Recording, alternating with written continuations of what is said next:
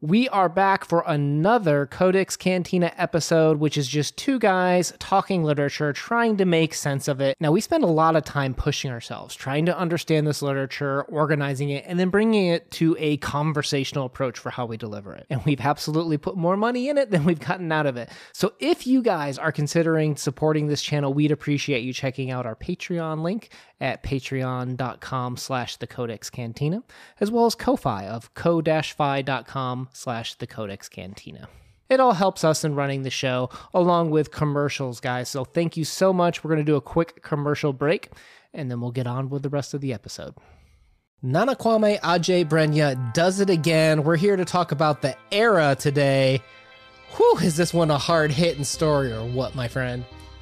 Did this just pull you in so many directions? At the end of it, I'm like, what did I read? Oh, I read that. I read what? Oh, like there was just this processing of this story that was incredible.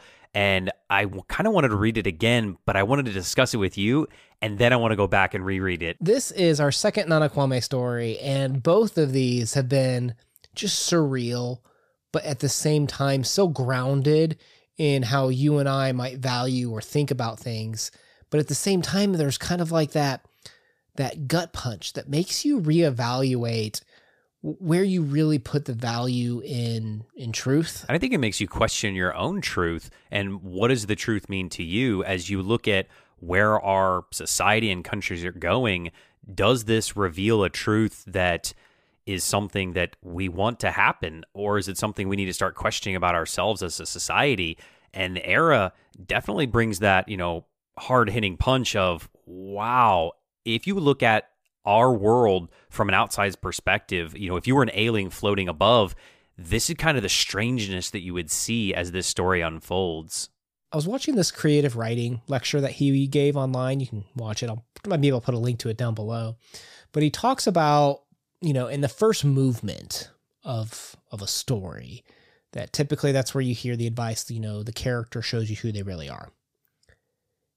But he also talks about this idea of reader generosity, the idea that once we're diving into the story, right? So here, like in the beginning, you're almost kind of confused. Like, what's how it was class? What's a youth teen? What's a full middler? Like, there's all these words that you're like, oh, these are nonsense words. And that's when he's already got you, because you're trying to like figure out this puzzle and you want to know more about the world. You believe that the time it takes to figure out what the heck is going on will be worth it in the end. And I think that's what's so special about Nana Kwame's writings, is that he always delivers, in my opinion, on delivering in the end. The value of the story is always there, regardless of how, when it starts with this, how it was class, by the end, you're just like, wow, we do have that going on, don't we? Yeah, I think that a lot of people that may read this story that maybe come from a literary background, or if you are one of our readers that is more sci-fi based or fantasy based or any of the different genres, I think there's something a little bit for everybody in this story. I know that as a fantasy reader, sometimes you come across those words that authors make up for their fantasy world because it's different, and you gloss over them. It's like the and you don't know how to pronounce the word, the magical system, or there's some strange name and you're like, oh yeah, she loved shabba-da-da-da. And it kind of feels like that as you're going through this mystical world, but this is set in such a reality that you do want to know more, and you're like, what does the big end mean? Or what is the I think it's like the big push or something, and you're like, what is that? Because has that already happened? Is that something that's going to happen? Or what is it that's going to happen? And I love the mystery or the air of it, because it does draw you into the story. And it's a page turner. It's the thing that is the hook. It's gotcha, and it's pulling you along at such a fast pace. When it ends, you're kind of smacked in the face, but you still want more. This story reminds me a lot of that Spring Break story we did by John Crowley. And I think we had a really good exploration where I think it is a little bit unfair when people say, oh, these are nonsense words, and we write it off. Right? When authors have this conjecture about how, well, we might change what words mean or how we articulate ourselves. And at first it might come off as like, well, by today's standards, you're like, okay, those are too colloquial, or they just make the people seem not as intelligent.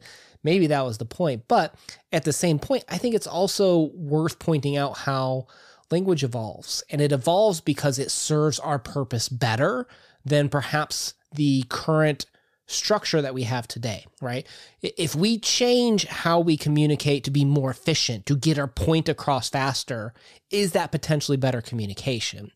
And I can't help but wonder, there's this theme about, like you said, like the long big war or quick big war, whatever they were, the turn happened. We don't, at least I don't think, unless I missed it, we don't know what the turn is or was, but we know before the turn, we weren't honest, right? We were beating around the bush before we got to the point. And things are so much better when we strip away the structure, maybe like language, and now we're quicker to the point and we just tell it how it is. And that's clearly better than telling someone's and protecting someone's feelings is kind of what we're discussing. I think you bring up a really good couple of points. Is the shortening of language is something that I think has persisted through time.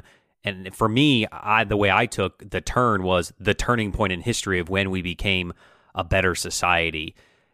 And I think that we've always taken language to suit our needs. And as the kids like say today, we, instead of saying suspicious, you say sus, and you're still conveying the same meaning. You just shorten the word. And I always think it's not interesting. Maybe it is interesting that a lot of times older generations will look at the change of language of younger generations in a negative manner, or almost like they are being lazy as they're changing things. And I was going to ask you of why do you think that as time has passed and language has evolved like it has in this story, and we see that in this story kind of to a degree, not necessarily with the language, but there is this air of almost superiority of the elders to the younger characters in the story, that, language was better back in my day, and the language you have now is lesser than. It seems to be a common theme throughout history. There's no scientific backing behind this, but I've always kind of thought that we find humans are drawn to comfort, right? There's this German, I think he's a teacher / kind of consider him sociologist, philosopher, but Max Weber. He wrote this really good essay called Charisma, and he was a biting criticism towards the educational system about how likable you are. The facade that you put on makes it easier to want to be drawn to that teacher, to like that teacher. It almost capitalizes attention in a sense. And that feeling, like, so if we look at it from the viewer side, the idea of wanting to be just drawn towards what's easy, I can't help but think that sometimes we get comfortable in our old ways, and we think because it's comfortable, because it's easy, it's better, right? And it's almost like an alienation or scary thing to see things change. So particularly older generations where it's not their change, they feel alienated and are more likely to reject it, is kind of how I always viewed it. Oh, that makes sense. I like that explanation. I just, for myself, always want to challenge myself to evolve. And I like learning new words, and I like using words that are more efficient or words that can be more relatable. That just seems very easy to me. Maybe it's not comfortable, but I don't know. I'm that weirdo. You know me. I'm the guy that likes to be in that uncomfortable position. I love the conflict. Yeah. Well, and when you're reading this story, don't you feel a little bit uncomfortable with the things that are said? When he's just like, man, I really wish I could smash your face in with a rock. Or they're talking about, like, if we just admitted that we poisoned the reservoir, it'd be so much better, and we would just more honorably nuke each other later on in life. And it's just like, wait, whoa. Something doesn't fit right when you are just so straightforward. And I'm trying to wonder, how much does intent matter in the truth too? Because sometimes we hide things, like, the whole these jeans make my butt look big thing, right? We're doing lies, right? And we do lies a lot. However, it's with the idea of, well, I don't think it's really you're asking if your butt looks big. It's making you feel comfort. It's making you feel loved, even if it's particularly asking from like a significant other. And when you take that away and just focus on the truth, does that take away the emotions? And is that what can be so cringe or so surprising to us as readers when they're so direct in this story that it can surprise you because you're not used to taking away that veil of comfort. It also feels that this is unrealistic from our current standpoint of society that we've talked about, and I've said many times before, and I've stolen this from Sam Harris, that there are really two ways to communicate: through our language, whether that's verbal or written or song or poetry, and through physical means. And that a lot of times, if you spoke to somebody this way in modern society, it would end with some type of physical altercation. And while there's a little bit of physical altercation in this, most people just accept in this world of the era that you can speak to one another this way and it is okay. And that feels almost unrealistic to us because there's a sense of civility that comes with lying, or just not placating, but just how people interact with one another in society. The hello, how are you doing? I'm good. How are you? All right. Thank you. Have a good day. Like, that's all lies. It's all fake. But it does give kind of a structure to society. And that's all ripped away in this story. And we just have the bare bones truth of how people feel at all times. And that's hard to swallow. Let's move on to another point in the story, because I feel like there's a lot going on. So if the beginning is John Crowley, if it's the way we protect each other's emotions, I won't say the end, but as you move to the middle, we've got more about the Opta selection. We learned about his sister Marlene, who has been genetically advanced, right? So it's like, okay, we have these personality traits, and it's almost like those old school RPGs where you got to choose your opening class, right? Like, I'm going to be the archer because they have higher agility and great eyesight and can do long distance attacks, right? It's like they're choosing their children to have the perfect ideal form of some trait, right?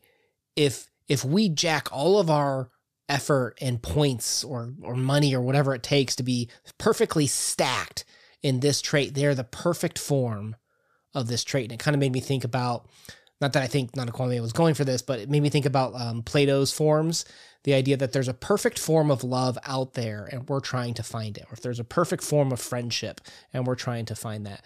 Like, this is almost like we think as humans we can perfectly craft these statistics and these stats to make humans perfect, right? And it's almost like if you're reaching truth, you've got the true form of honesty in relationships. And if we're taking these humans and optimizing them in a certain way, we can find like the true perfect form of a human, is kind of like where my mind went, at least when I read this. They've gone almost so far scientifically that they've broken down the core mechanics of how we work as a species and ripped away, I think, one, our humanity, and two, our emotions. And I think that those are things that kind of feed into our attraction to one another. And they've said, look, you don't need that stuff. If you can optimize a human and pair them with someone else with the exact same optimization, then they will be a perfect couple. They will be perfect in society. They'll be perfect workers. They'll be perfect parents. They'll have perfect children. And I think that's the kind of one of the main lessons of the story here is this something that we want as a society? Is this something that we're moving towards as we slowly start to more embrace our AI, chat GPTs, and as we embrace, our technology that's embedded so heavily into our lives, and then we start putting microchips in our brains and altering our own DNA? Will we want to alter the DNA of our children in the future? That's a tough question to swallow. That I think eventually, realistically, maybe, in a couple generations, people might have to start doing. Will that even really give you equality, I guess? Like, you enter a little bit more of the Harrison Bergeron discussion here from Kurt Vonnegut, where it's like we handicap people until they're equal, right? And here you're stat jacking, right? You're trying to get ahead. You're trying to move ahead of everyone. And does that create or change society? Do we have a better society where we're crafting the true form of people that we think need to exist? And I think we have this juxtaposition with the shoelookers, right? We never really understand what they're going for. We understand that when, Ben gets sad, our narrator, he starts looking down and he starts looking like a shoe looker. And a shoe looker even like touches him on the shoulder, like, where are we going, man? Like, what's the point of life? Like even though we can perfectly craft humans, we still have this class that we look down on, these people that we view as inferior and don't even recognize as humans. And then as soon as Ben starts to feel sad and isn't jacked up on good, well, then he's treated like one too and even recognized amongst the class of shoe lookers, I'll say. That's another main point of the story, is trying to identify of who are you? Who do you want to be? Does it matter if you are, a bootlicker, or if you are, genetically engineered? Can you still be a good person? Can you still have relationships? Can you still be happy? I don't know. Does that matter? Does happiness matter in this world? I think it does for certain people, right? The people that aren't so tied up in, okay, so if the opening is the reader generosity, we see this world about the turn, we see this world about stat jacking, stuff like that, and then we see the different ways that you can achieve it. Leslie, when we get to the climax and the resolution here at the end, we see that her family unplugged, right? They're the ones living in the small house. They're poor. They don't have a lot of money. Their beds also serve as tables, but they get people, right? They're not so jacked up on the artificial generated good, right? Like in terms of whether you view that as materialism or ways to buy happiness, or the stat jacking that comes with like the Opta selection. These are the people that just spend, in the era, hours just getting to know people. They're not watching TV, playing games and stuff like that. They're having that real human connection that I think when we're replacing all these stats that we don't like, we're almost replacing part of our humanity. And we look down on people that embrace their own humanity, right? Like those kids that were crying at the war memorial, and we look down on them for expressing their emotions. We look down on shoe lickers for being sad. It's like we suppress our humanity for the sole purpose of standing out in front of others. And I think Leslie is the family that's, offering their hand for him to turn away from that world and embrace his own humanity. Oh, man. What's crazy to think about is that the human connection here is lessened by telling the truth more often. Think of that. If you lie a little bit with just white lies, you're able to make better human connections and have a more emotional connection with somebody than wholeheartedly telling the truth, because you might not necessarily hurt someone's feelings. Yeah, I agree with you in the sense that it's not necessarily that they're, to nuance it, it's not that they're not necessarily lying more. It's that they're first considering others, right? By putting the fact that your human existence is in a bubble with others that also live and breathe and have feelings. That's something that we all need to keep in mind, I think, in a sense, is when I make this decision, you have a choice. And whether you consider others, I think, is what makes you choose to be a part of humanity as opposed to being too individualistic, perhaps. Yeah, I think it kind of brings us to the end of the story of it's kind of heartbreaking after all of this human connection that's made and the family that's trying to be open-armed. It all still just comes back to, I want what I want, and there is no acceptance. And there, I don't know. Do you think at the end when they're sitting there together and Leslie tells the joke, do you think that, do you see that the next scene is a happy scene, or they're dating? What do you think? I think this is the turn for the character. In the same way that society found a way to get to what it thought was the best form that it could be, whether it is or isn't, I think this is the turn for Ben, where he realizes he can choose to be his natural self, to think about others, and not necessarily be so focused on what the truth or being the highest or best at something. This is him accepting who he is, which I think is the strongest message for a better future for Ben, perhaps. And that's the message to us, is that you can be better. You can always change, no matter what the pressure of someone at school or your family. You can be better, and you can be you and be happy in it. Aww. You don't gotta be no shoe looker. All right. My name is Ben Una. Thank you for spending some time and talking about Nana Kwame Adjei-Brenyah. He's an amazing author, and we're going to leave a playlist where you can find some other talks. What story do you want to see us cover next? I've got a couple. I've heard the first one in this collection is just a firecracker. We should probably check this one out next. All right, let's do it. Peace. Peace.